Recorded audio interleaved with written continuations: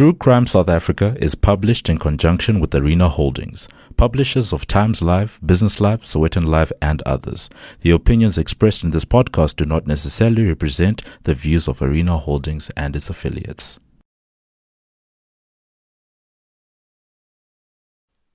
A woman is believed to have left her home in the leafy suburbs of Constantia. When she doesn't arrive for work, her employer immediately reaches out to her family members. As the hours tick by, there is no sign of her, and then the fire department responds to an emergency call. A car is on fire, and there is something, or someone, in the boot. This is True Crime South Africa. I'm Nicole Engelbrecht, and this is episode 59, The Murder of Jill Packham.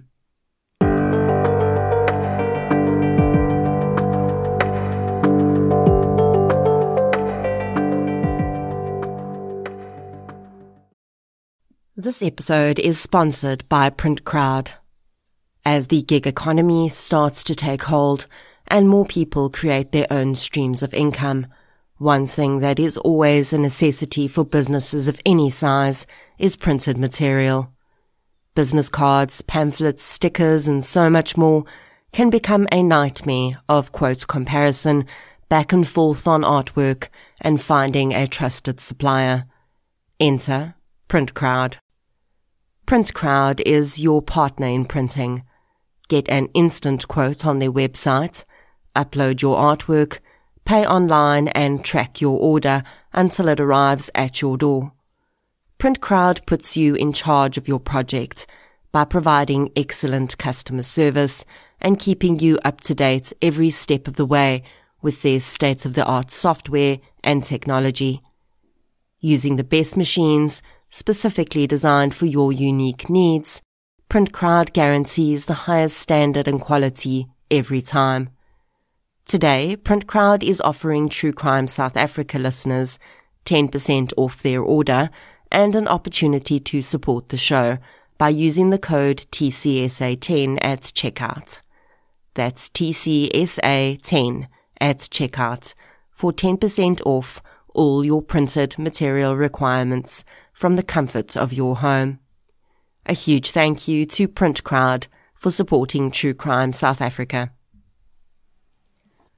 Before we get into today's episode, I'd like to thank our new Patreon supporters. A huge thank you goes out to Belinda Levinson, Nikki van Gelder, and Sydney Dark for your support on Patreon. Thank you so much, everyone. Your support really does make a huge difference. If you'd like to support the show on Patreon or PayPal, I'll leave a link in the show notes. There are now additional ways that you can support the show, with 2 online businesses providing 10% discounts when you use the code TCSA10 at checkout. You can get your health and beauty needs at King Online, and you can get all your printing requirements designed, printed, and delivered by PrintCrowd. You can also help to support me as an individual creator by checking out the companion podcast I created with Showmax for the Devil's Dorp documentary, or by purchasing the Krugersdorp Cult Killings audiobook on Audible, Google Play Books, or Apple Books. As always, any form of support is greatly appreciated, and it doesn't have to be financial. Sharing of episodes, inviting your friends and family to listen, and interacting on social media all go a long way to keeping the show growing and improving. You can also leave a review on the podcast app you use to listen. If your podcast platform does not have that option, a Google or Facebook review is equally helpful. Today's episode is likely a case you have heard about before. I thought I knew about it too, until I started to research it. If you, like me, watched this case being covered on the Mnet series Strangers You Know earlier this year, you would have seen family members of the victim in this case talking about her. I think seeing Jill Packham's sisters talk about who she was as a person and just how deeply she was betrayed by the man who took her life prompted me to want to look deeper into this case. Intimate partner violence and murder has become almost a daily occurrence in South Africa. So much so that we almost don't even read past the headlines anymore. If the perpetrator is convicted and handed down a considerable sentence, we feel like justice has been done and we move on. But if we take the time to look a little closer, not only will each victim tell her own story, but we'll see that there are lessons to be taken from each and every one of these tragic violations of trust. I would like to thank Emma Neville for her assistance in researching this case. Sources used for research include the Huisgenoot Ware Lewens Dramas episode of this case, as well as the episode of Strangers You Know, the appeal documents of Safley, several media articles, and several hours of trial footage available on YouTube. So let's get into Episode 59, The Murder of Jill Packham. The following episode may contain sensitive material including descriptions of violence, sexual assault, or graphic descriptions of injuries to victims. If you feel you may be triggered by such material, please consider this before accessing our content. To access trauma counseling or services, please see the helpline information on our show notes. Gillian Beatrice Humphrey was born on the 21st of March 1962. She was the middle child of 5 siblings. Jill attended Johannesburg Arts, Ballet and Music School and Bryanston High School and matriculated in 1980. She then went on to earn a secretarial diploma from Damlin Secretarial College in Johannesburg. Between 1984 and 1987, Jill worked as a secretary for audit and financial services firm Deloitte. While I was unable to determine the exact year that Jill married Rob Packham, from all accounts it appears to have been in 1988 or close thereto. Robin Leslie William Packham was born in 1960. By the time he met Jill, he was close to qualifying as a chartered accountant. I tend to think, looking at dates and correlations, that he and Jill may have met through the company Deloitte. Soon after marrying, the couple welcomed their daughters, Kerry Ann and Nicola, into the world.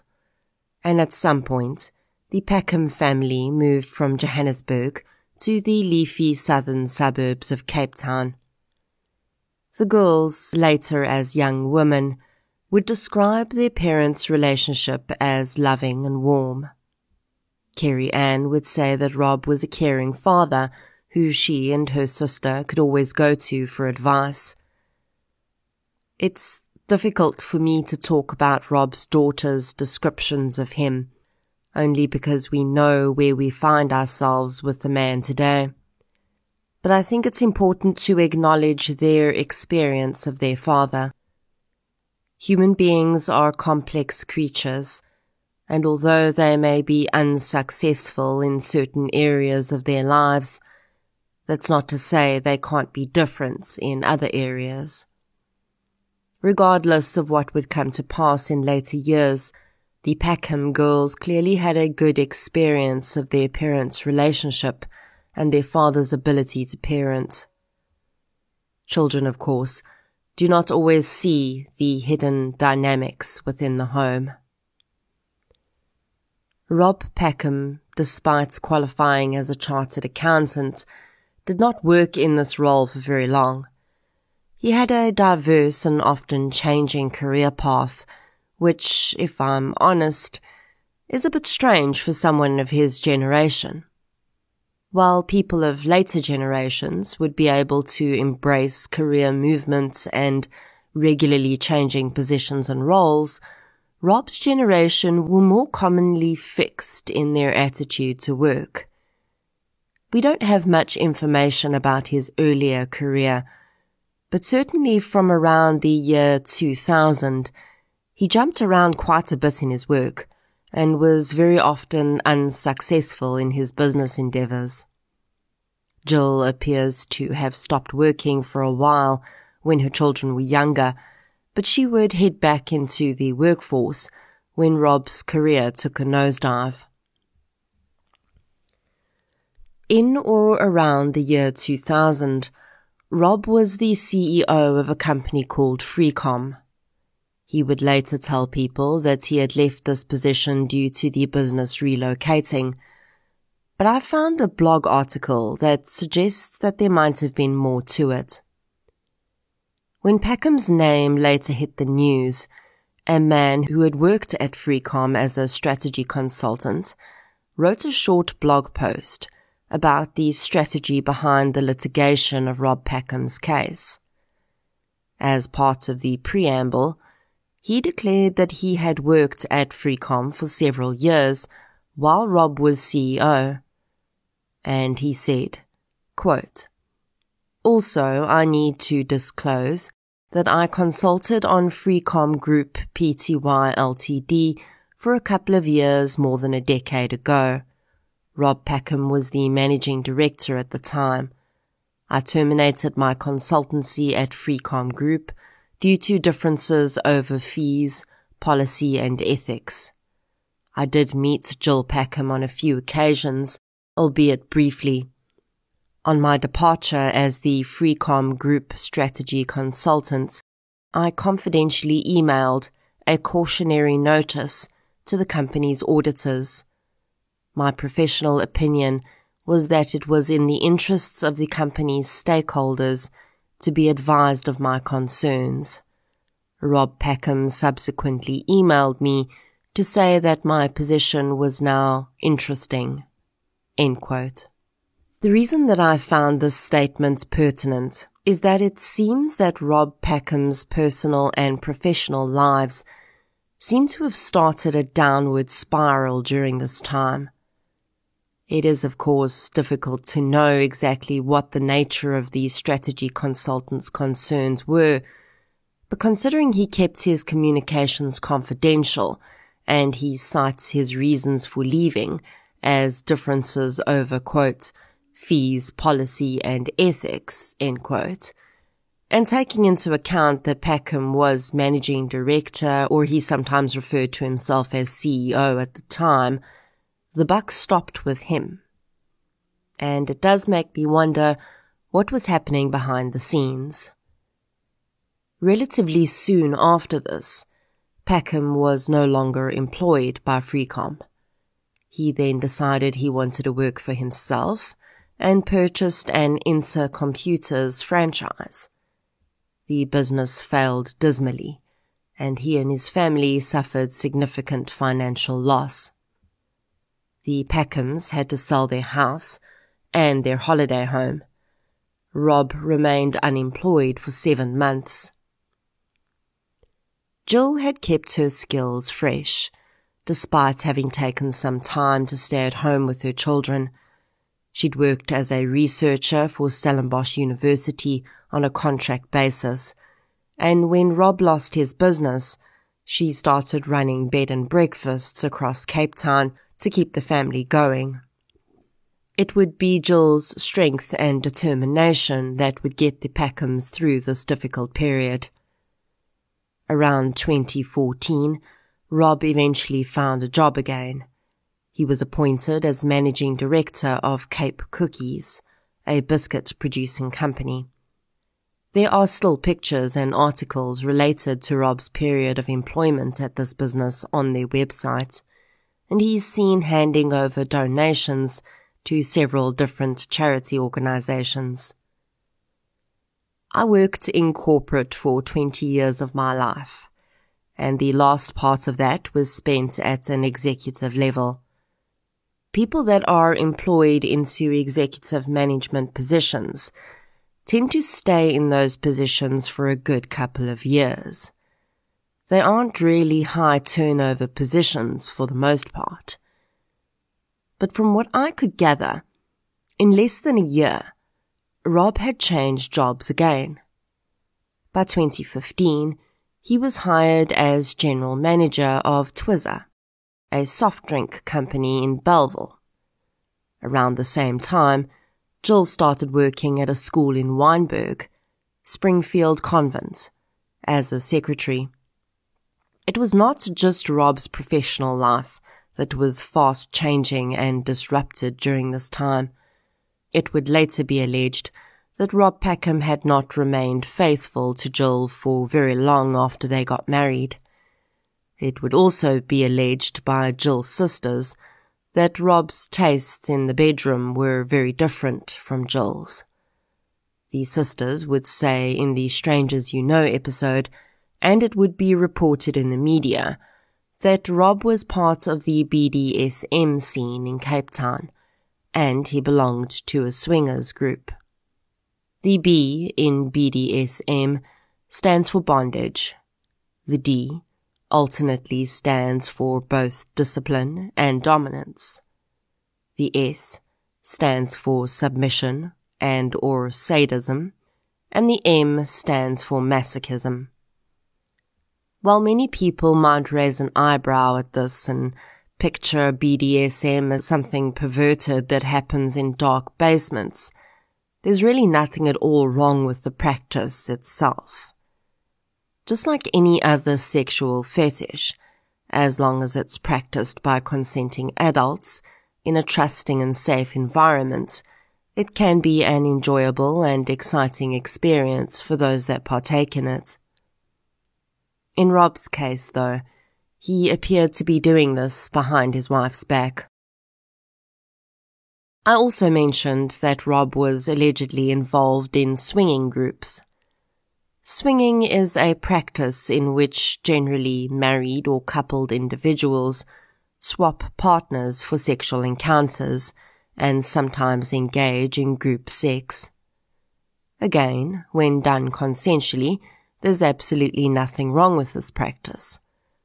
While there's very little research about the practice of swinging, it is estimated that up to 10% of American couples have engaged in swinging practices at some point in their marriage or relationship.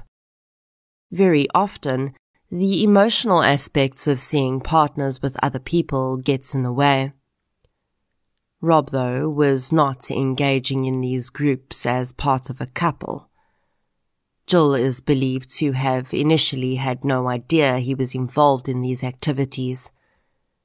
It is rare for singles to be brought into swinging groups, but it does happen. It is really unknown how long Rob was continuing these hidden activities for before Jill found out, but it would later emerge that Rob's daughter, Nicola, had discovered evidence of his extramarital affairs. I can only guess at how devastating this must have been for the young woman, as she was now put in a position where she had the knowledge of her father's activities and realized that her mother had no idea. Nicola would later say that she had insisted that her father tell her mother. If he didn't, she would. At this time, Rob and Jill were living in Riesling Road in Constantia. They'd started to work their way back up financially, and the home they lived in had a separate cottage, which they rented out to an elderly couple for additional income. Jill was also still helping to run a bed and breakfast. Photographs of the couple and their daughters around this time show smiling faces and warm embraces. Jill's sisters would describe Jill as one of the kindest and most gracious people they'd ever known. At social occasions, she was welcoming and generous, and the couple had a wide circle of friends. Jill loved gardening, and her sister says her knowledge of plants was impeccable. Jill would design a garden bed for her sister, and it is an area of her garden she still cherishes to this day. But Nicola Packham was still carrying the dark knowledge of her father's betrayal, and in 2017 things came to a head. She gave her father an ultimatum. Tell Mom now, or I will do it. At that time, Rob was involved in an extramarital affair with a woman who was divorced with 2 young children. The identity of the woman would later be legally barred from being released to protect her children. She's been referred to as Ms. X. It's unknown exactly how long Ms. X and Rob had been in a relationship for, but she'd later say that he told her that he and his wife were in the process of separating. The truth was, of course, that Jill still had no idea that her husband was being unfaithful. Sometime during 2017, under pressure from his daughter, Rob confessed to Jill. Jill's sisters, friends and daughters said that she was understandably devastated. She and Rob had been married for close to 30 years at that time, and now she was being faced with the knowledge that their relationship had not been what she believed it to be. Jill was a private person and did not share many of the details with her family or friends, but she would say that they were struggling as a couple. Jill did initially approach a divorce attorney to discuss her options. She received paperwork from the attorney which she and Rob went through together. But then they seemed to have decided to work on their marriage and try counseling first. The couple started seeing a joint therapist, and Jill also had her own therapist. She was placed on medication to help her deal with the trauma she was living through. By all accounts, Rob had told Jill that he was committed to saving their marriage. He claimed that his relationship with Miss X was over and that he had never really had feelings for her anyway. Rob, though, had not stopped seeing Ms. X, and 2 very different versions would emerge about what was happening between the 2 at the time. Rob would later claim that Ms. X had told him to work on his marriage and try to fix things with Jill. He claimed that during this time, he and Ms. X were merely friends and confidants, although he still had feelings for her. Ms. X, however, said that she was given the impression that Rob was simply ironing out the details of a separation and eventual divorce with Jill, and that they were, in fact, soon going to be in a committed and exclusive relationship. It would be during this period that Rob would tell her the words that would eventually become rather infamous. He said, quote, "I love my life, but I don't love my wife." End quote. This narrative would soon seemingly be confirmed for Ms. X when he said that he wanted to live with her for a month. This period of separation seemed to come at the end of 2017 or the very beginning of 2018, and in retrospect, it seemed to have been engineered by Rob. The month of physical separation between Rob and Jill was presented to their family as something the therapist had suggested to help the couple work through their differences. But when later asked about this, the therapist says that it had actually been Rob's suggestion, and the therapist had simply agreed that it could be helpful. The idea, though, was that Rob would stay with his sister in Tokai, but that wasn't what happened. In fact, he spent that month of separation for introspection with Miss X. For her, of course, this confirmed what Rob was telling her. He was in the process of separating and divorcing from his wife. For Jill, it seemed to confirm that Rob was committed to working on their marriage. It's difficult to know exactly what was going through Rob's head at this time. He seems to have thought that he could somehow continue to juggle both relationships. He could be the successful businessman with the wonderful marriage to the beautiful, intelligent wife of 3 decades, and he could also have the excitement and specific sexual gratification he seemed to get from his relationship with Ms. X. He just didn't seem to want to tell either woman that, in his plans, she was never going to be the only one in his life. Jill understandably did not trust Rob, and it's alleged that she checked up on him at work regularly. It had become common knowledge at Rob's place of employment that he'd been having an affair and that Jill was checking on his whereabouts when she phoned the office. Rob had to frequently travel to Johannesburg for business, and Jill was uncomfortable with these trips. After all, she could have no idea who was actually accompanying him. In early February 2018, Rob had gone on an extended trip to Johannesburg. He returned on the 18th of February. On the 21st of February, the couple had a therapist's appointment booked in the late afternoon. Just a few hours before attending couples therapy with his wife, Rob was visiting with his girlfriend.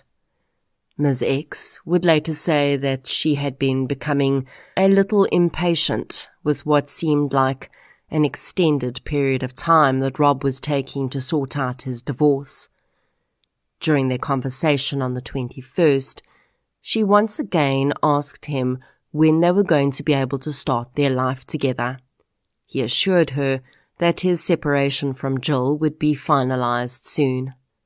Placated, Ms. X kissed him goodbye, and Rob headed out to meet his wife at the therapist's office. Rob Packham himself would say that the entire basis of couples counseling is that both parties have to be 100% honest. He would admit that he had not been completely honest during most of their sessions, but on the 21st, he claims that changed. The session on the 21st ended with Rob admitting to Jill that he had feelings for Ms. X. Jill, who up until this point had been led to believe that the affair had been of a physical nature only, was once again plummeted into the depths of despair. The couple returned home and an enormous argument ensued. At some point in the evening, Jill's daughter phoned her mother's phone and her father answered. He told the young woman that he and her mother were arguing and she couldn't come to the phone. She did hear her mother in the background at that point. According to Rob Packham, the couple had eventually ceased arguing and gone to bed. The next morning, they'd woken as normal and prepared for work. He'd gone for a jog and returned home. By 7 a.m., Jill was ready to leave for work, as was her routine. Jill's drive to work would have her facing early morning traffic, which in Cape Town, as in many major centres of South Africa, is a nightmare. Only 4 kilometres separates Riesling Road and Springfield Convent School in Wynberg, but Jill had to leave by 7 a.m. to get to work on time by 7:30. Jill Packham was a reliable person. She followed a routine and had never stayed away from work without advising her employer. So when she did not arrive for work by her start time, someone from the school's office immediately called her cell phone. It was switched off and went straight to voicemail. They then tried Rob's phone. It too went straight to voicemail.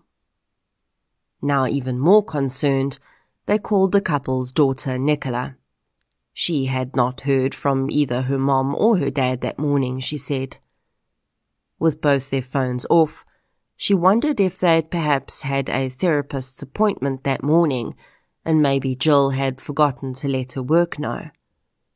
Nicola told the school that she'd try phoning around, and see if she could figure out where her mother was. At 9:45 that morning, CCTV footage shows Rob Packham's white Audi Q5 pulling into the parking lot at Twizzer's premises in Bellville. His cell phone, which had been switched off from approximately 7 a.m., is now switched on, and several voicemails and messages come through. The school and his daughter are wondering if he knows where Jill is. Footage shows Rob immediately turning around and walking back out to his vehicle while on the phone. He drives out. Rob says that at this point he starts to drive the routes that Jill would have taken to work that morning. He says he thought that she may have broken down on the side of the road. When he finds no sign of her dark green late model BMW, he starts to drive to places that Jill enjoyed going to, including a beach in Muizenberg and Chapman's Peak. At 10 a.m., he sends a WhatsApp message to Ms. X, telling her that he feels, quote, frazzled, because Jill did not arrive at work and he's out looking for her. At one point, he goes back to their home, saying that he thought she may have gone back there, but the house is quiet and the alarm is still set. He also goes to her place of work. He doesn't find her. In the meantime, he's spoken to his daughter and told her that he is looking for her mother, but that he's not seeing any sign of her or her vehicle. Nicola Packham takes to social media and makes a Facebook post about her missing mother, asking anyone with information about Jill's whereabouts to contact her. In Dieprivier, later that afternoon, Sergeant Ivan Sonnenberg of Dieprivier Police Station comes across Nicola's post. He sees that the woman has gone missing in his jurisdiction. Her profile, that of a seemingly stable, employed wife and mother with a consistent routine, has his hair immediately standing on end. He knows that this woman has not been reported missing at his police station. If she had, he would already know about it. While he finds this strange, he continues on with his day. Jill and her sisters had a family WhatsApp group that they used to communicate on. That day, Sue Humphreys, Jill's sister, receives the first message to say that Jill is missing. She doesn't say where the message comes from, but it's not from Rob. Jill's other sister says that the first time he contacts them is 4 days later. Throughout the 22nd of February, many people try to find Jill. They call her phone numerous times. It's never picked up. Rob dials his wife's number just twice that day. He sends her a single message. Where are you? On a normal day, cell phone records would later show Rob would call Jill at least 4 times. Jill would ordinarily call him just once or twice. This pattern starts to call into question Rob's claims that Jill was constantly checking up on him after she'd found out about his infidelity. If anything, he seemed to be in contact with her quite a lot. During the day, he contacts a colleague at work. Again, 2 different narratives would emerge about what was said here. The colleague says that Rob told him that if anyone asks where he was that morning, he should say that he was at the factory from 8:30 a.m. Rob says that he told the colleague that if Jill called or came to the factory, he should say that he'd been there at 8:30 and was now out looking for her. Rob tells his daughter that he didn't answer his phone that morning because he was on the factory floor and didn't hear it ring. Rob's sister in Tokai hears that Jill is missing and suggests he contact the Pink Ladies, a missing persons advocacy and networking organization. He tells her that his daughter tried, and they can't do anything without a case number. At 5:30 p.m., Rob Packham walks into Wynberg Police Station. He speaks to a data capture at the front desk and says he wants to report a missing person. He alleges that the woman tells him he has to wait 24 hours. He further alleges that he refused to accept this and demanded to speak to someone higher up. The woman relents and asks him to take a seat, and she'll go get an officer for him. When Detective Labuschagne walks into the front office, he'll say that he couldn't quite figure out who he was supposed to be speaking to. He'd been told a man wanted to report his wife missing, but out of the few people in the office, the only male seems far too relaxed to be the person in question.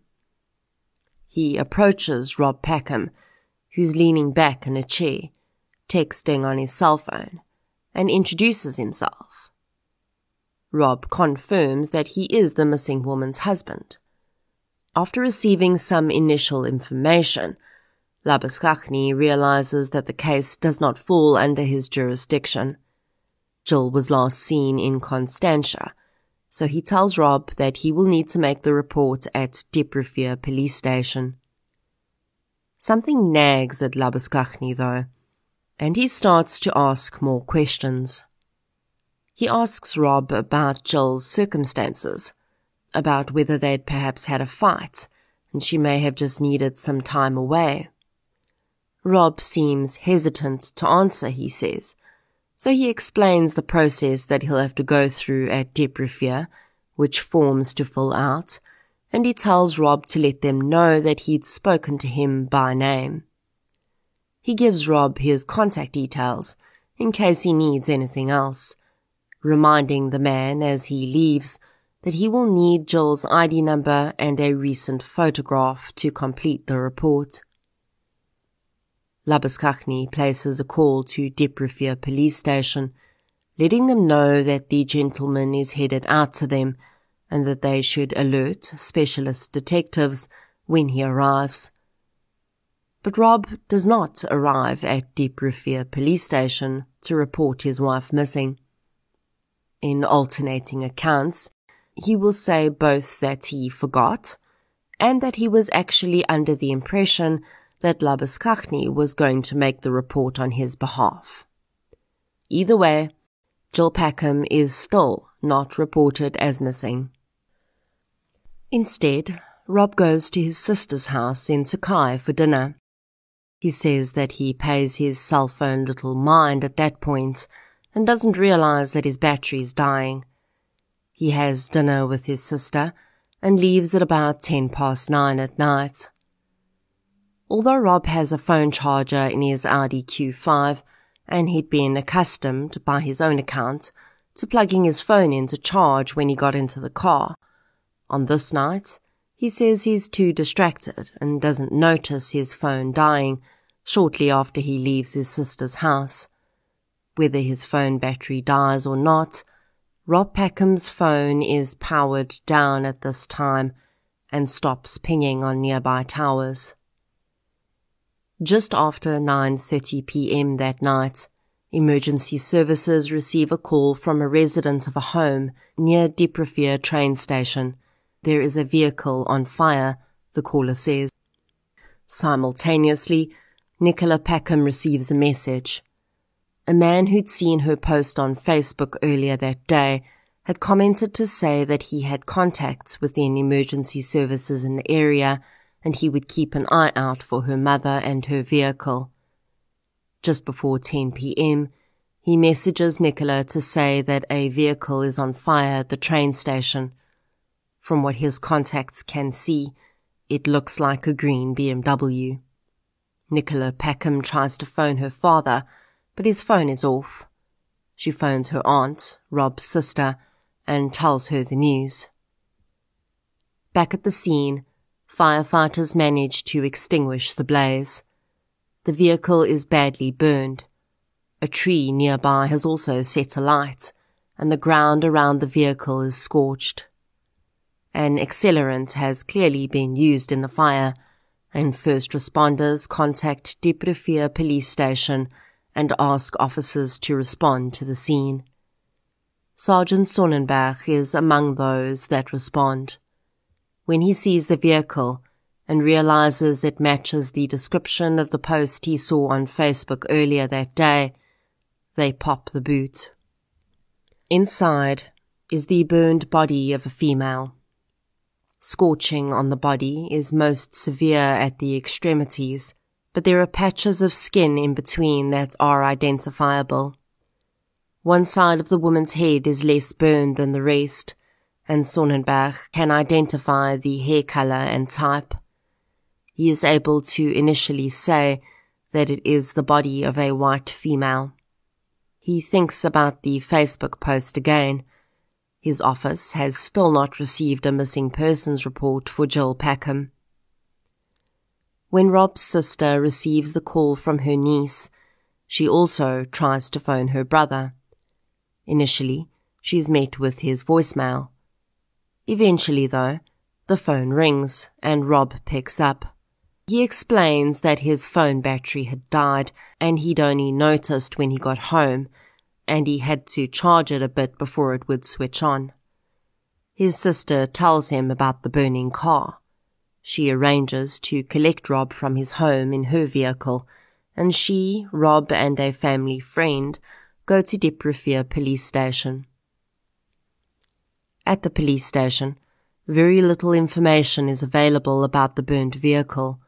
Sergeant Sonnenberg is still on the scene, so the trio head out to the train station to see for themselves. There they are informed that a body has been found inside the vehicle. Sonnenberg leaves the forensic team to collect what evidence they can.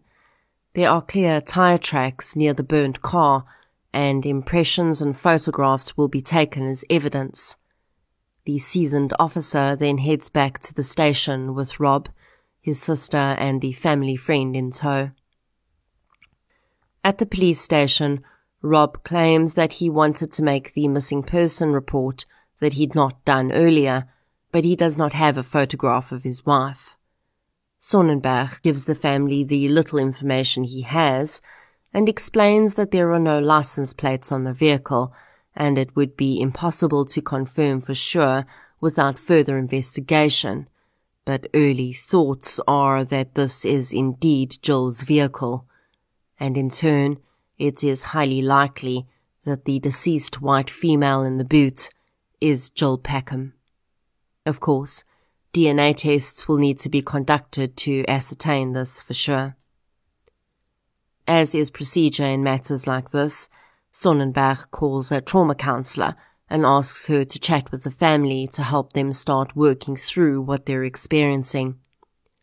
Rob will later say that he found this process frustrating and entirely unhelpful because he wanted facts and not counseling. With the counseling abandoned, Sonnenberg asks Rob to step into his office to provide him with a statement. Rob says that he's far too exhausted and distressed to do that, and they arrange to meet at the police station at 8:30 the next morning. Rob's sister drops him off at home, where he says he tries to get some sleep.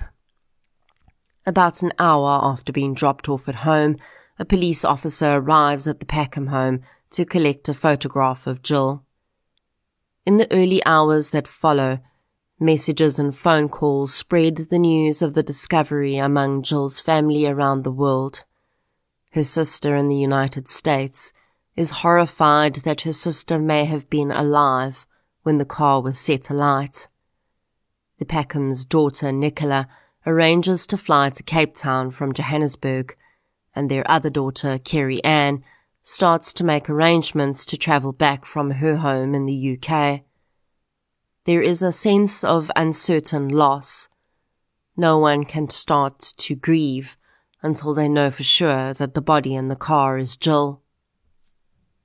Although Rob tries to sleep that night, he says he finds it impossible, and instead he gets into his car and goes out driving.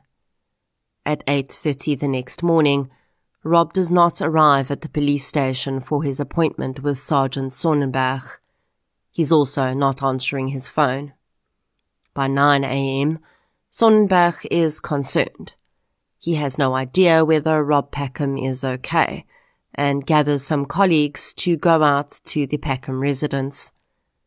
When he arrives in Riesling Street, there's no sign of Rob at the house. The police knock and call out for 20 minutes. Sonnenberg's concerns for Rob's safety are heightened, and he decides that he needs to make entry to ensure that he's okay. Just as they start to do this, though, Rob Packham arrives at the house in his white Audi Q5. Sonnenberg asks Rob why he didn't attend their appointment. He says Rob shrugs and says he's been driving around the whole night and forgot. Police ask him to accompany them to the police station, and he agrees. Before they leave, though, Sonnenberg takes notes of the registration number on Rob's Q5. He also takes photographs of the tires on his vehicle with his cell phone. The registration number of Rob's vehicle has piqued Sonnenberg's interest because they managed to find an eyewitness the night before. That man witnessed a white Audi pulling away from the area where the car had erupted into flames. The man got a partial registration number, and he saw that the driver was a white male. The partial number plate matches 3 numbers in the number plate on Rob Packham's car. Although the spouse of a missing or murdered person is almost always the first suspect, Sonnenberg's suspicions around Rob Packham were raised very early on. In the immediate aftermath of the discovery of the vehicle, he did not feel that Rob's demeanor was that of a concerned husband. He also felt that Rob seemed to have no urgency about identifying the vehicle or the body found in it. He never asked Sonnenberg if he had any leads or evidence to help find his wife's killer. Rob's version of events was that he and Jill had parted ways quite normally on the morning of the 22nd. She'd gone to work, and that was the last time he saw her. To explain his phone being off that morning, Rob said that he hadn't gone into work immediately because he didn't have any meetings scheduled, and instead he wanted to go to second-hand car dealerships to look into buying his wife a new car.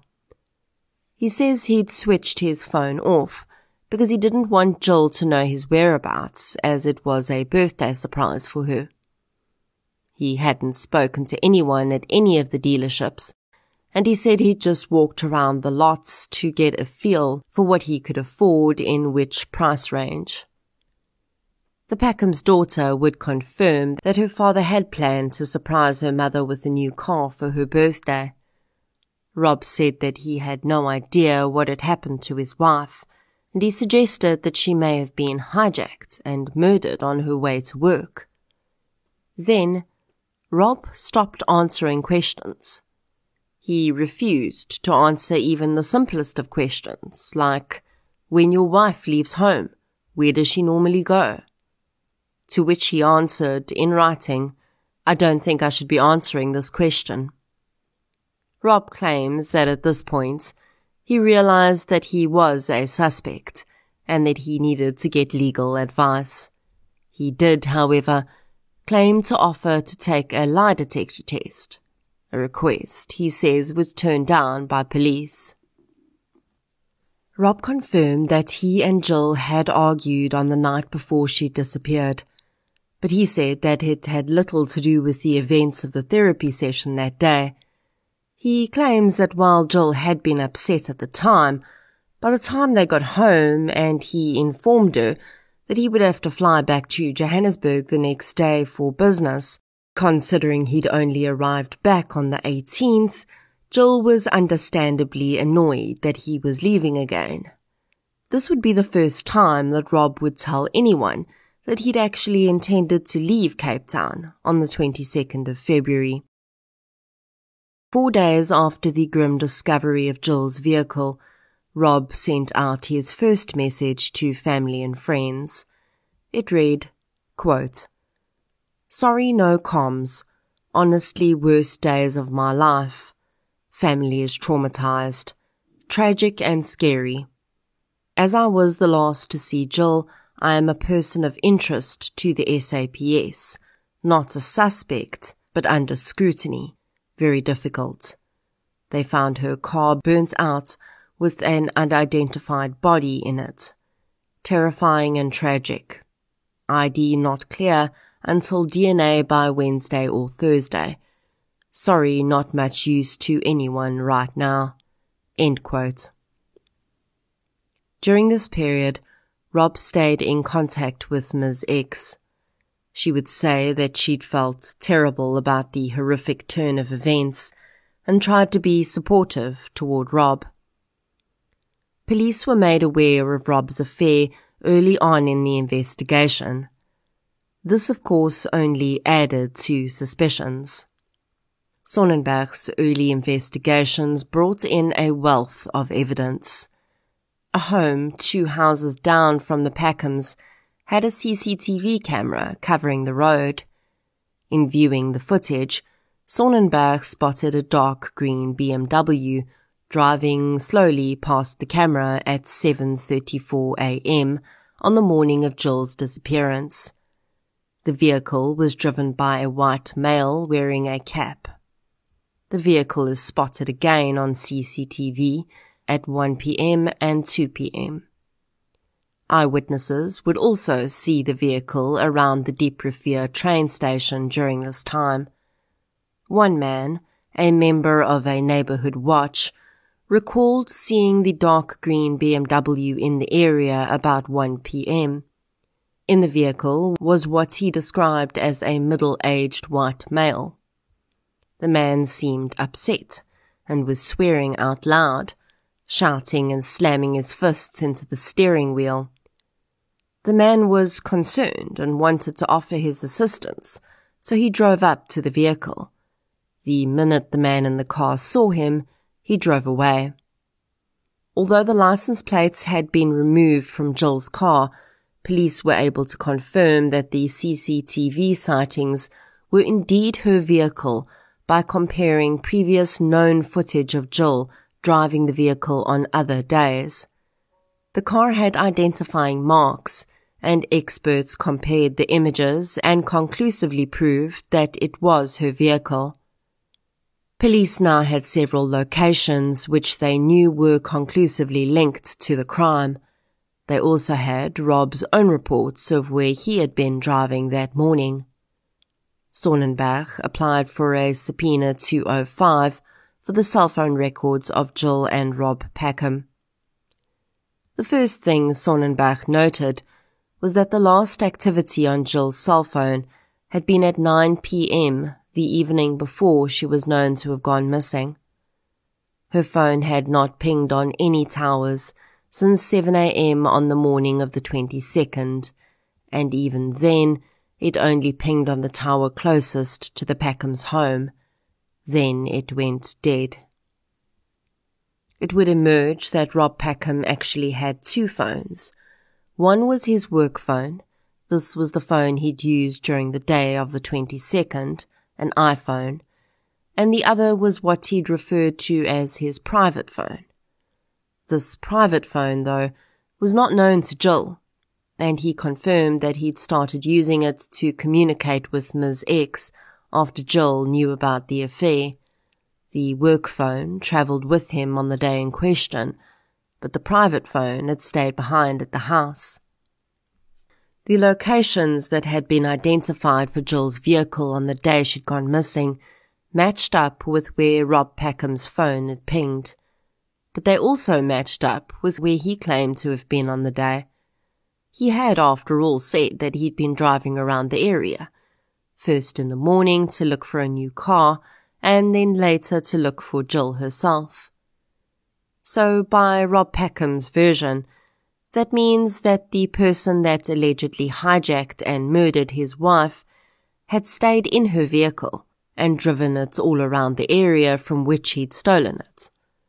The person had done this apparently with Jill's body in the vehicle, and at the same time, Rob had been driving around looking for Jill's vehicle, coming within a hair's breadth of the same locations at the same time, but never seeing it. Sonnenberg found this difficult to believe. In all his years in Dieprivier, he'd never known a car thief to steal a car and then drive around the same area he stole it from for hours, before eventually just setting it alight. While vehicle thefts are common in Cape Town, hijackings are nowhere near as common as they are in Johannesburg. For the most part, this is because there are few routes out of most areas, and limited numbers of highways to get onto for a quick escape. A car thief or hijacker would well have known that the minute their crime was discovered, Dieprivier would be the last place they'd want to be. But they were still there, 7 hours after taking the vehicle. A week after Jill's disappearance, DNA tests confirmed that the body in the boot of the burned vehicle was indeed that of Jill Packham. At the same time as this devastating news was confirmed, a small amount of relief was offered when it was confirmed that Jill had indeed already been deceased at the time of the car being set on fire. A forensic anthropologist would be called in to help assess the injuries to Jill due to the condition of her remains. 2 autopsies would be performed on Jill's body.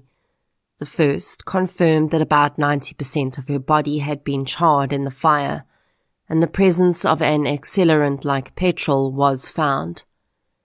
Jill was found wearing matching light green underwear and bra, a black and white checked shirt, and the remains of what looked like black leggings or tights. In her stomach, the pathologist found a recently consumed meal of meat and mushrooms. When the forensic anthropologist looked at Jill's bones, her cause of death would be determined. Jill had sustained at least 3 severe blunt force injuries to her skull. 2 of the injuries had been on the right side of her head. The most severe injury on that side had immediately fractured her skull. The blow, which was near the temple of her head, had radiating fractures as well as concentric fractures around it.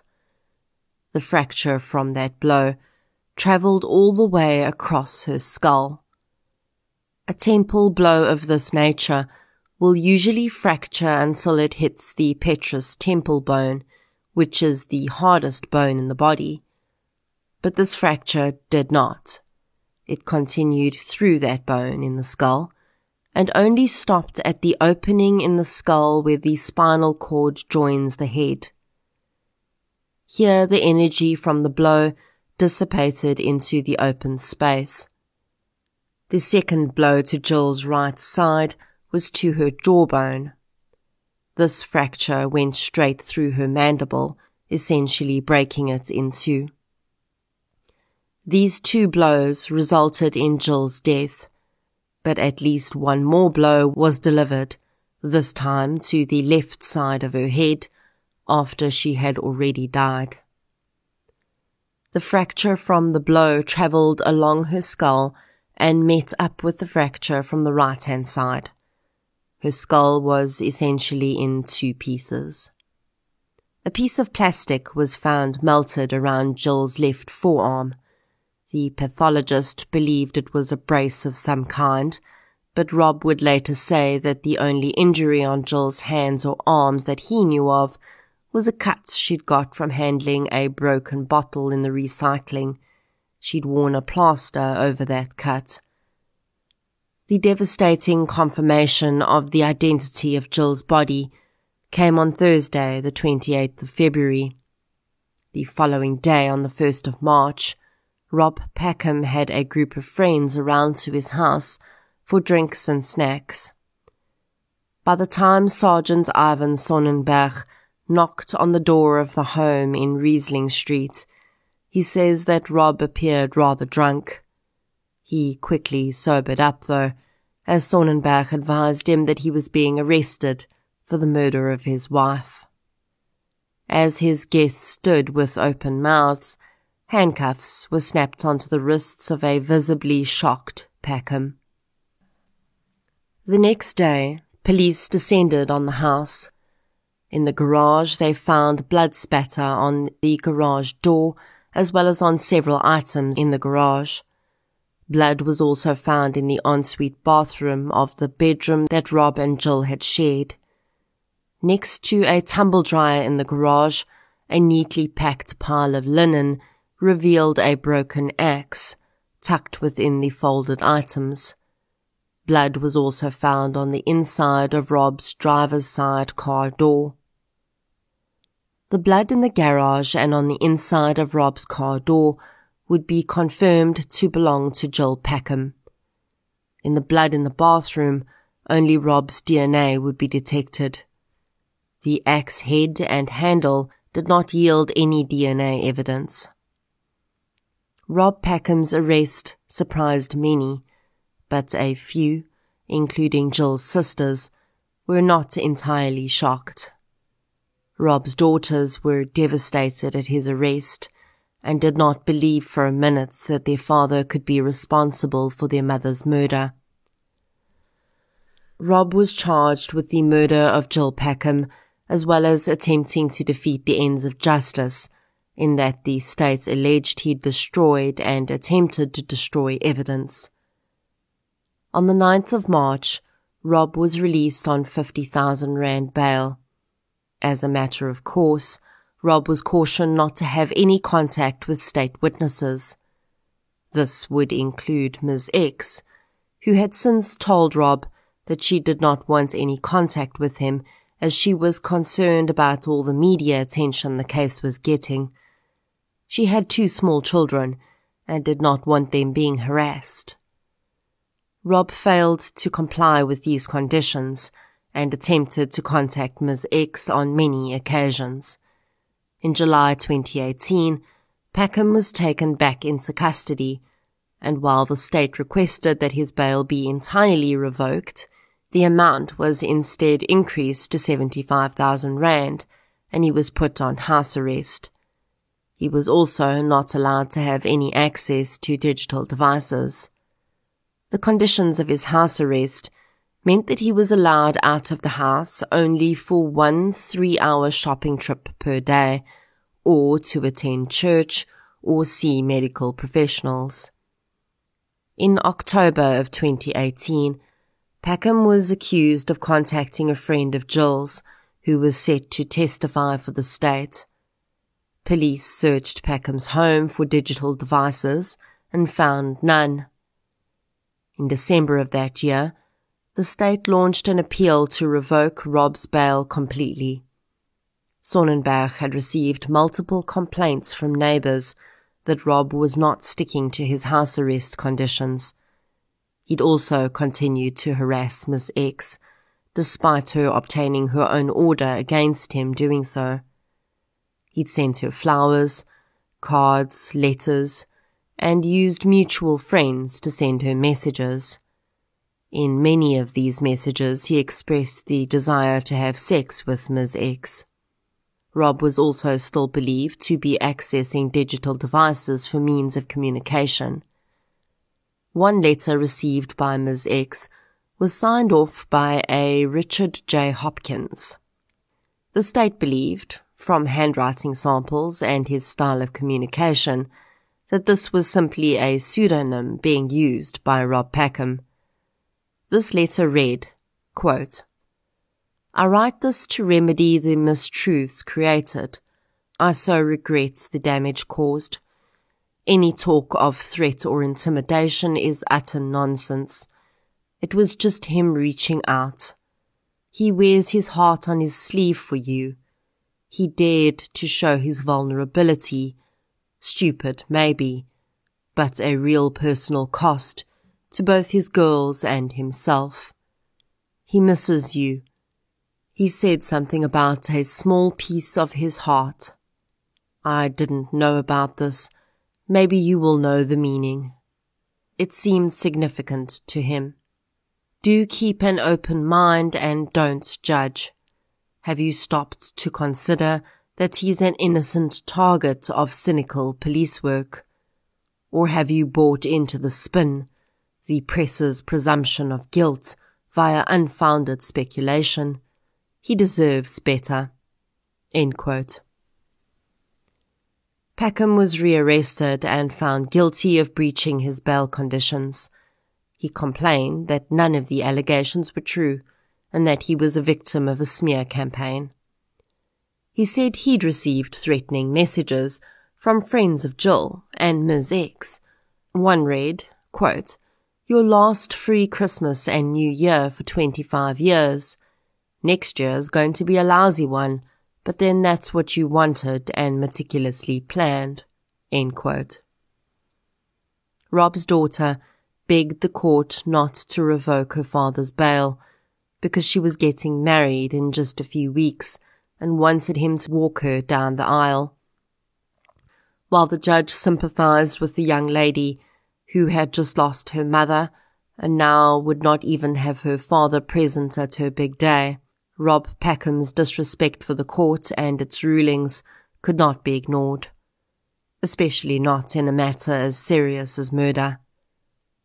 Rob's bail was revoked, and he was to be held in custody until the planned start of his trial in March 2019. In February 2019, Rob's defense attorneys once again attempted to have him released from custody pending his trial. Although the judge heard the appeal, it was unsuccessful, and Rob remained in the awaiting trial section of Pollsmoor Prison.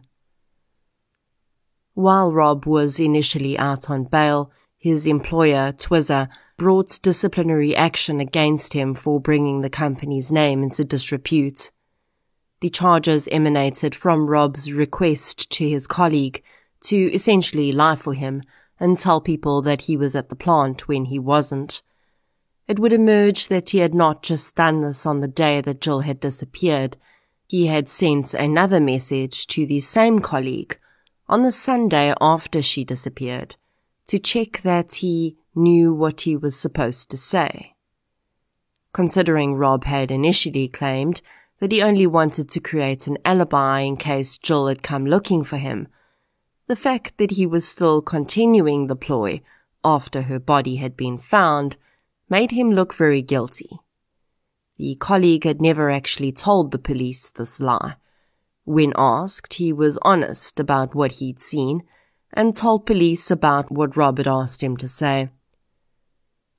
Rob was dismissed from his position at Twiza.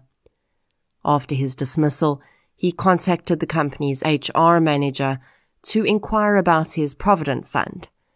Strangely, he saw fit to email the manager all of his evidence in his murder trial. The woman was outraged, as his criminal case had no bearing on the payout of his Provident Fund. She immediately contacted police and reported the strange behavior. Rob's attorney would say that he had only wanted his ex-employer to know his side of the story. After his dismissal, Rob could not keep up with the payments on his Audi Q5, and he was forced to sell it. His attorney contacted Sergeant Sonnenberg to let him know that this was going to happen. The Audi Q5 was a piece of evidence after all, and getting rid of it without letting the police know first could look very bad for Rob. Sonnenberg asked the attorney to have the vehicle dropped off at the police station for a few days before it was sold, so that they could have one last chance to go over it. Sonnenberg had compared the tire tracks found at the scene to the photographs he took of the tires on Rob's Audi Q5 on the morning after Jill's body was found. The comparison was going to form part of the state's case, as the two impressions were almost an identical match. Along with eyewitness testimony, it put Rob's vehicle at the scene of Jill's burning car. So Sonnenberg was not averse to getting one last chance to check out those tires before the vehicle was sold. To his surprise, though, when the Q5 was delivered to the police station, it had brand new tires on it. The tires that Sonnenberg had seen just a few months ago were perfect. They did not need to be replaced. So why would someone want to spend thousands of rands on brand new tires, especially when that person has just lost their wife and the other income in their household, and to boot, just lost their own income after being dismissed? When Rob Peckham was asked, he said he had no idea what Sonnenberg was talking about. He had not changed the tires on his car. And I emphasize the word he because this is exactly how he would phrase it every time he was asked the question, including during his trial. I did not change the tires on my car. The implication, of course, was that his car had not been in his possession all the time for the last few months. He had, after all, spent some time in jail, and although he didn't change his tires, that didn't mean someone else hadn't. Rob didn't say that, but I think his phrasing leaves us open to speculate on this. Jill's brother-in-law, when interviewed on the Strangers You Know episode, pointed out that Rob had to have someone helping him out. He was bailed out, and no one knows who did that. It wasn't a small amount of money either. No one in his family had 50,000 rand sitting around, and then another 25,000 rand to throw in when his initial bail terms were changed. And then there were the tires that had magically changed themselves. When Rob Peckham's trial started in 2019, reporters would be surprised by the man they'd met in court. Although he appeared very serious during his bail hearings, he now seemed much more light-hearted. He regularly smiled and pulled faces for the camera. In one piece of footage, Rob is led down a long hallway. A camera films him as he goes. As he reaches a doorway at the end of the hall, he turns around and looks at the camera and gives a smirk. Then he puts half of his body behind the doorway and begins to play peekaboo with the cameraman. If you didn't know any better, you'd think this was a grandfather playing with his grandchild. But it's a man accused of a hideous murder and the worst kind of betrayal, playing peekaboo with a journalist who's documenting his trial for the murder of his wife. I could not believe my eyes, to be honest, and I had to watch it a few times. But he really did seem to be enjoying the camera's focus. And to be clear, I would find that extremely odd whether I thought him to be guilty or innocent. During the trial, the state's case was that Rob Peckham had killed Jill when he found himself between a rock and a hard place. As with many cases of this nature, each thread of evidence, while seemingly not damning on its own, would be woven together to produce a rather compelling tapestry of murder. The physical evidence presented included Jill's blood being present in the garage. Rob's defense argued that it could have gotten there when she cut her hand on the recycling the week before she was murdered. It does not explain her blood being on the inside of his car door, though, which Jill never drove. The broken axe found could not conclusively be determined to be the murder weapon. The pathologist would say that if it had been, then Jill would have had to have been hit by the back of the axe and not the blade end. The tire marks were also included in the physical evidence, and the fact that the tires on the vehicle had been changed, whether Rob admitted to doing it himself or not, was concerning. For Rob's part, his defense said that there was really no proof that the tires in the photograph Sonnenberg had taken were actually his. They would never go as far as saying that the photographs were definitely not from Rob's vehicle. Rob's phone pings on the day of the murder lined up perfectly with locations that Jill's vehicle had been spotted at. I'm pretty sure that most second-hand car dealership places would have some form of surveillance in their car lots for safety's sake. And I wonder if his defense team made any effort to approach these places for footage. By the same token, if Rob could have given his defense team the route he'd driven between 7:30 and 9:45 a.m. that day, they would have been able to get CCTV footage from other businesses around the car sales places.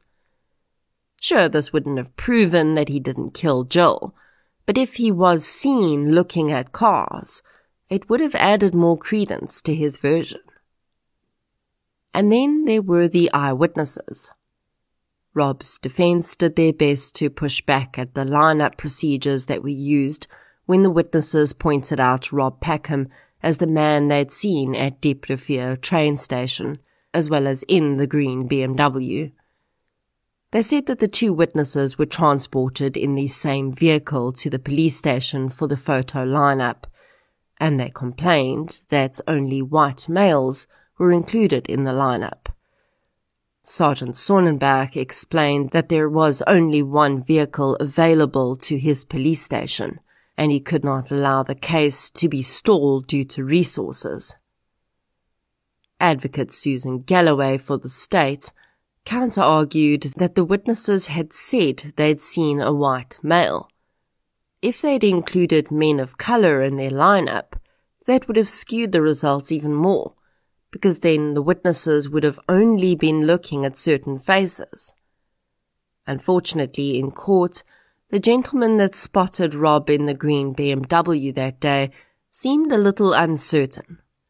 He was 76 years old, and when asked if he could see the man that he'd seen that day in the courtroom, he initially pointed out two men, Rob Packham and a man sitting behind Rob Packham. The judge eventually asked the man to leave the witness stand and walk to the man he was pointing out and place his hand on his shoulder. The man did so and stood right next to Rob Packham. There were further eyewitnesses that had seen Rob's Audi Q5 that day. Again, the defense insisted that these people may have just seen a white vehicle, and they could have been led to point out an Audi Q5 as the vehicle in question. The witness, however, refuted this, saying he knew cars and he knew what vehicle he'd seen that night. Police were able to access and check the information on Rob's personal cell phone, but the iPhone he used for work was locked with a PIN code, and he initially gave police the wrong PIN. When they contacted him to tell him that the PIN was incorrect, he said he could no longer remember the PIN, and said it was the police's problem if they had lost the correct code that he claimed he'd initially provided. Police were never able to access the iPhone. Rob's demeanour and behaviour, of course, was a huge part of the state's case. His seemingly cavalier attitude in the face of his wife's disappearance, forgetting to report her missing, never following up with the investigators to find out if they were making progress, and then continually flouting his bail terms and hounding his ex-girlfriend, despite her requests that he stop.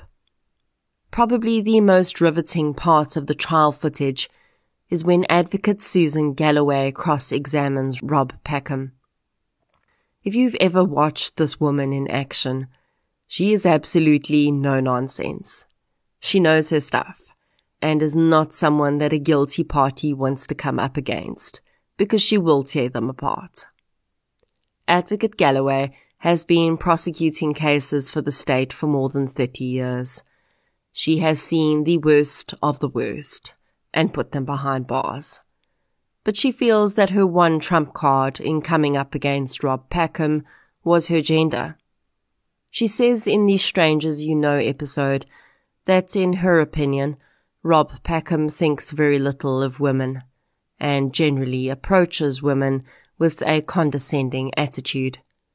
So for him to be presented with continual contradictions to his own evidence in court by a female advocate, in Galloway's opinion, was almost painful for him. She says that it was very easy to get a rise out of him simply by presenting him with his own lies. Rob Packham's defense was simply that he didn't do it. And really, all he had to do was present reasonable doubt that he could have been the only person to take Jill's life that day. To introduce this reasonable doubt, his defense presented other possibilities, including the possibility that Rob had always spoken about, that Jill was hijacked and murdered by an unknown party that day. The problems with this scenario, though, are immense. By his own evidence, Rob was in the house when Jill allegedly left for work that morning. If she'd gone to her car, got in, opened the garage, and been surprised by a hijacker, surely he would have heard her scream in fright. No bullets were fired, so we can assume this alleged attacker was not armed with a weapon, such as a gun, that he could fire if she screamed. So why would she not scream to get her husband's attention? If the alleged attack by an unknown person occurred after Jill had pulled out of the garage and closed it, thereby perhaps muffling the sound, it would have had to have happened close to 7 a.m. when she left the house. So where had the alleged hijackers waited with her car for 34 minutes before driving past the camera 2 houses away? Rob said he'd set the alarm and left the house at 7:30. How did he not see his wife's vehicle if she'd been attacked, hijacked, and the hijackers were waiting in the car somewhere in the one-house space between the Packham home and the home where the camera was situated? So none of that makes any sense.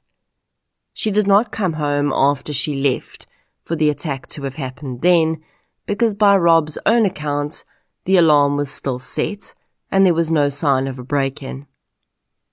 A woman that worked at the same school as Jill drove past the Packham's home every single morning, and she drove the same routes that Jill did.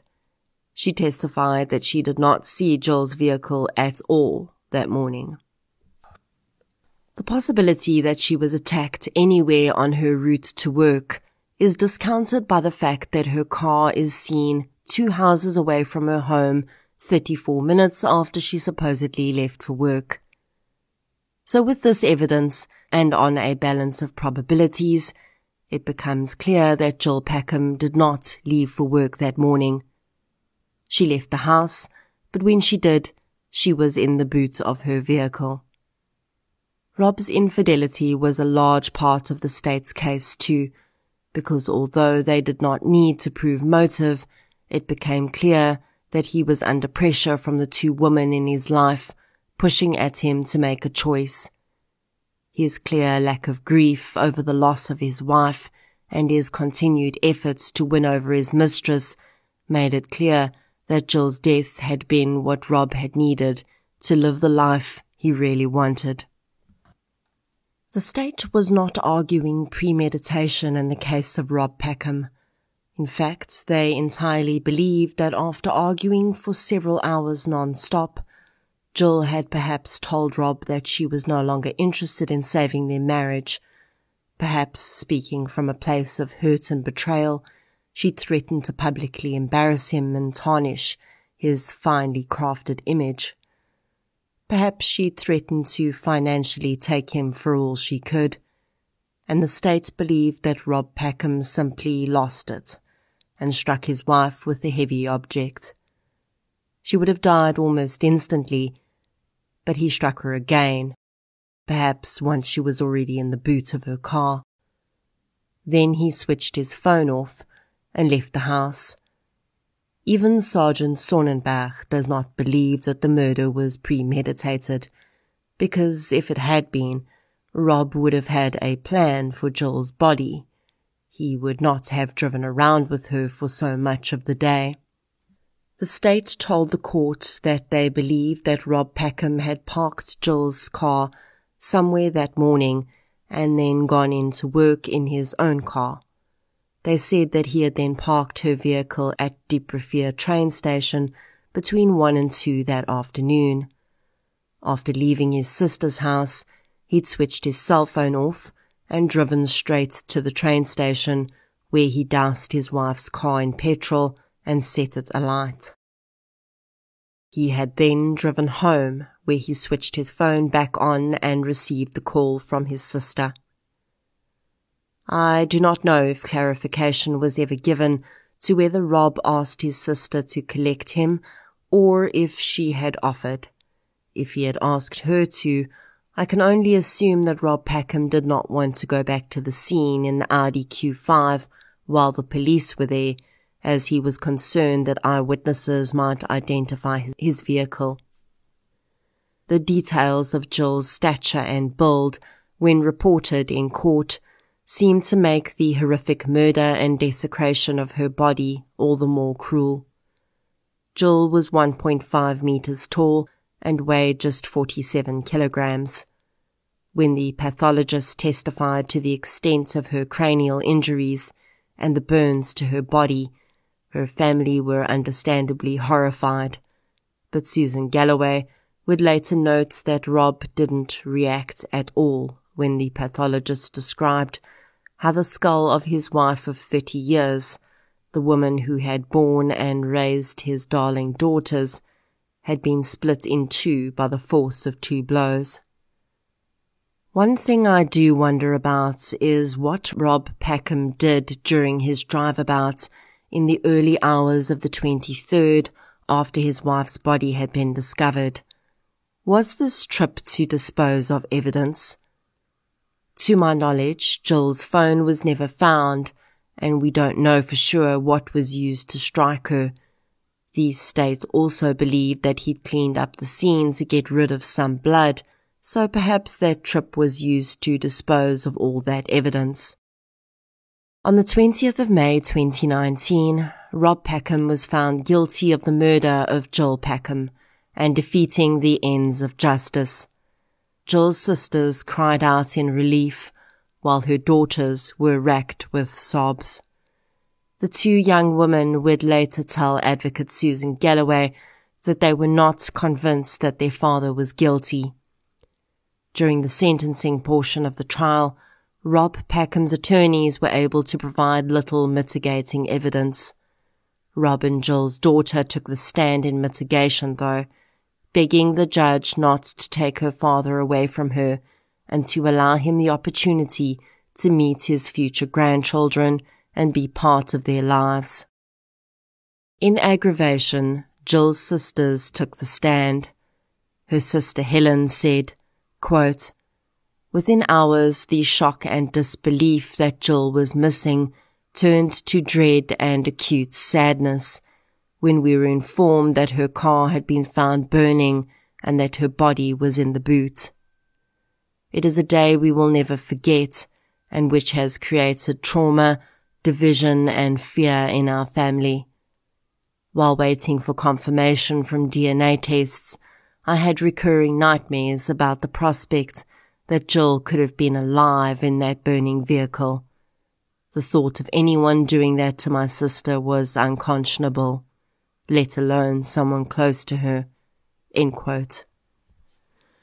She went on to say that she held some guilt for not doing more to help her sister. "For the rest of my life, I will live with the thought that maybe I could have done something.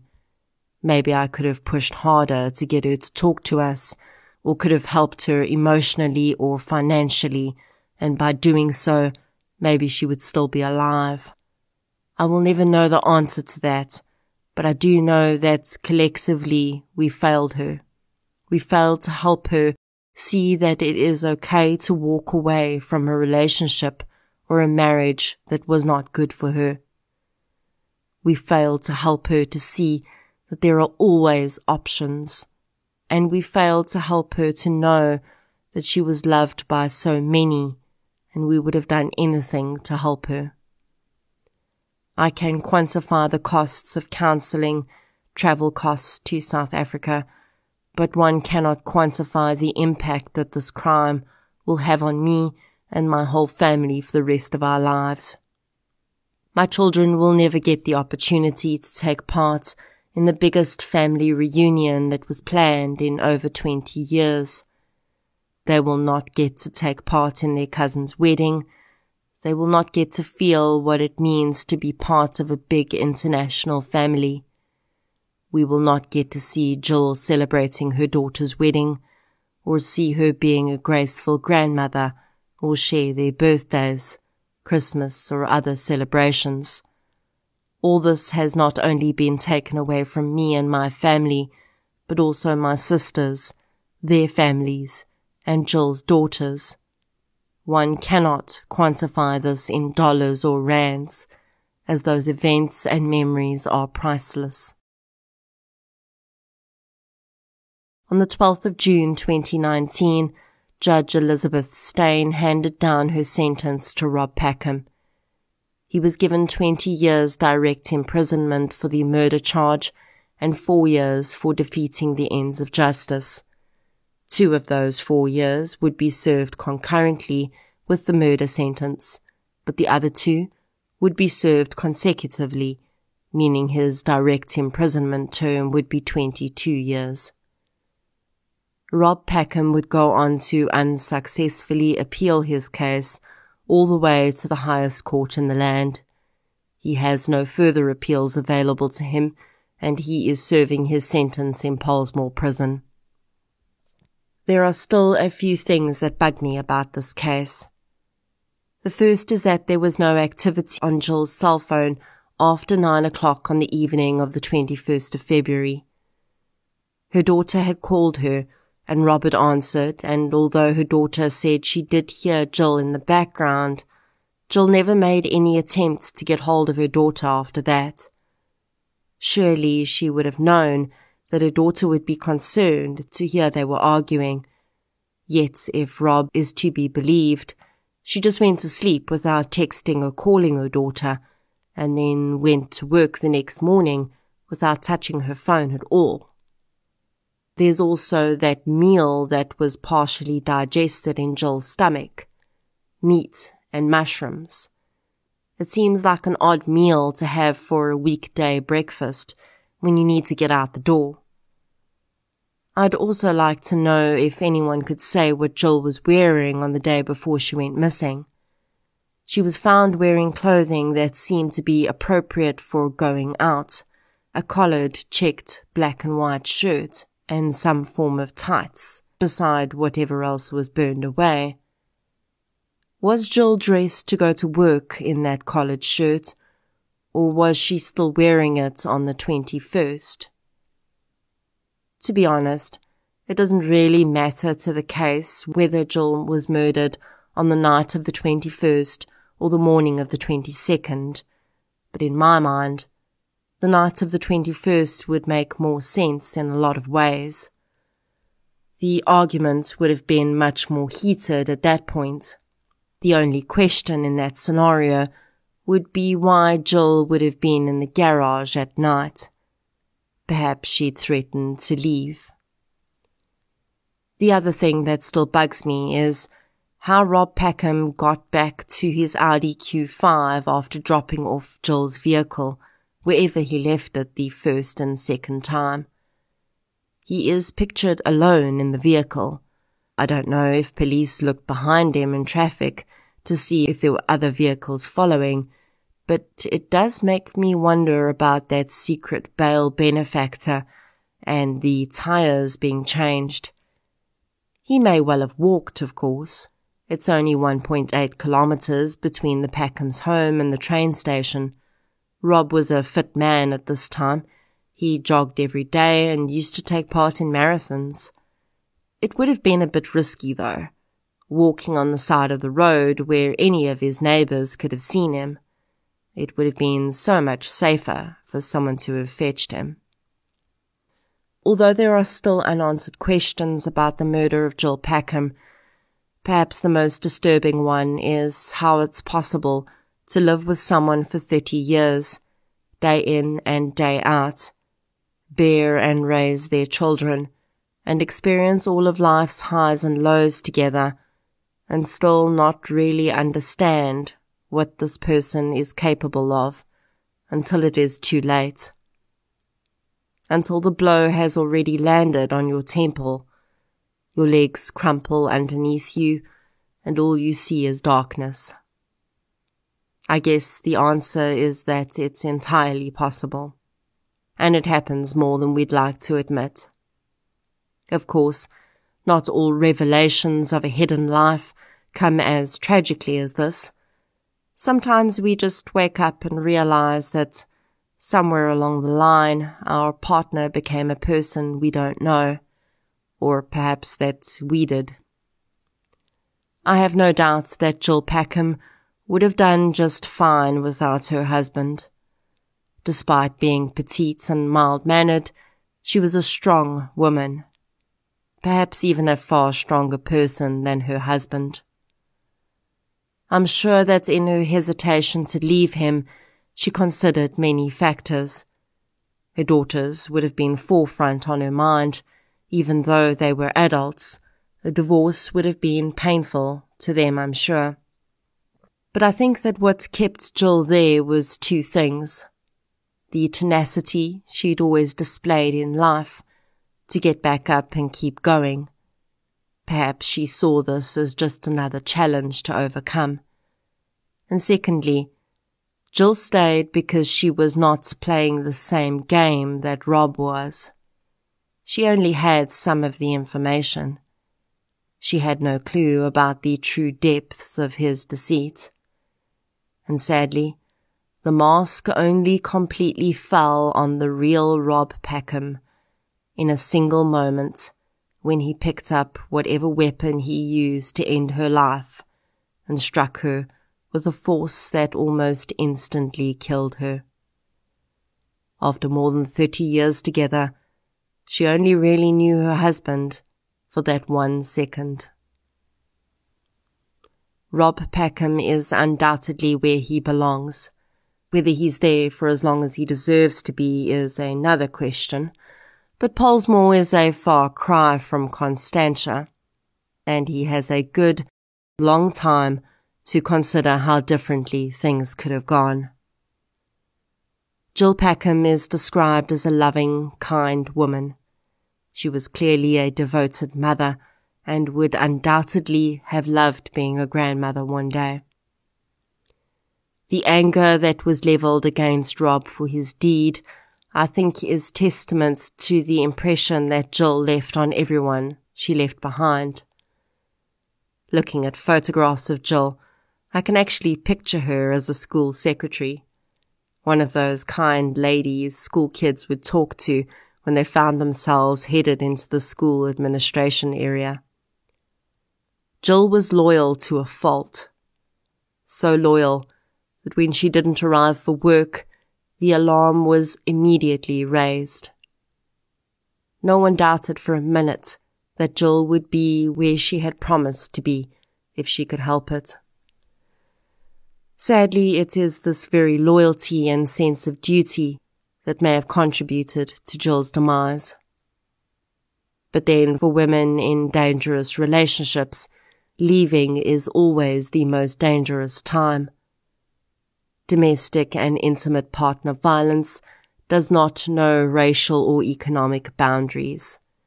It does not hide in the homes of the poor or downtrodden. It is a possibility in every single home in the world.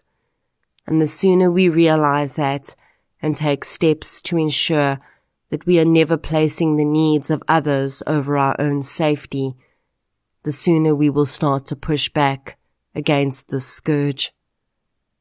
But it is not the victimized partners, whether male or female, that should have to take steps to protect themselves. Rather, it is the responsibility of the perpetrator to recognize the selfishness of their actions and take a step back before it's too late.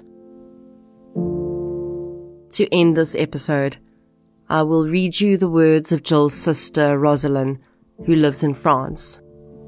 She said that Jill's murder had left a very big empty hole where her sister should be and used to be. How can this be true? She can't be dead. My kind, thoughtful sister is no longer with me on this planet Earth. How she must have suffered through no fault of her own, except that she was a woman wanting to be loved and respected. Rest gently, Jill.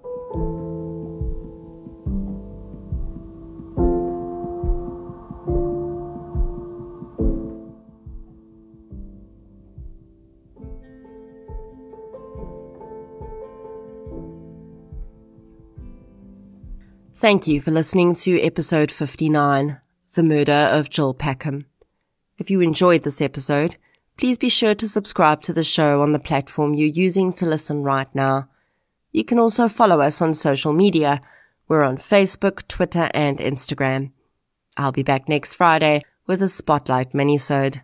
Until then, as always, thank you for your support, and I'll chat to you soon.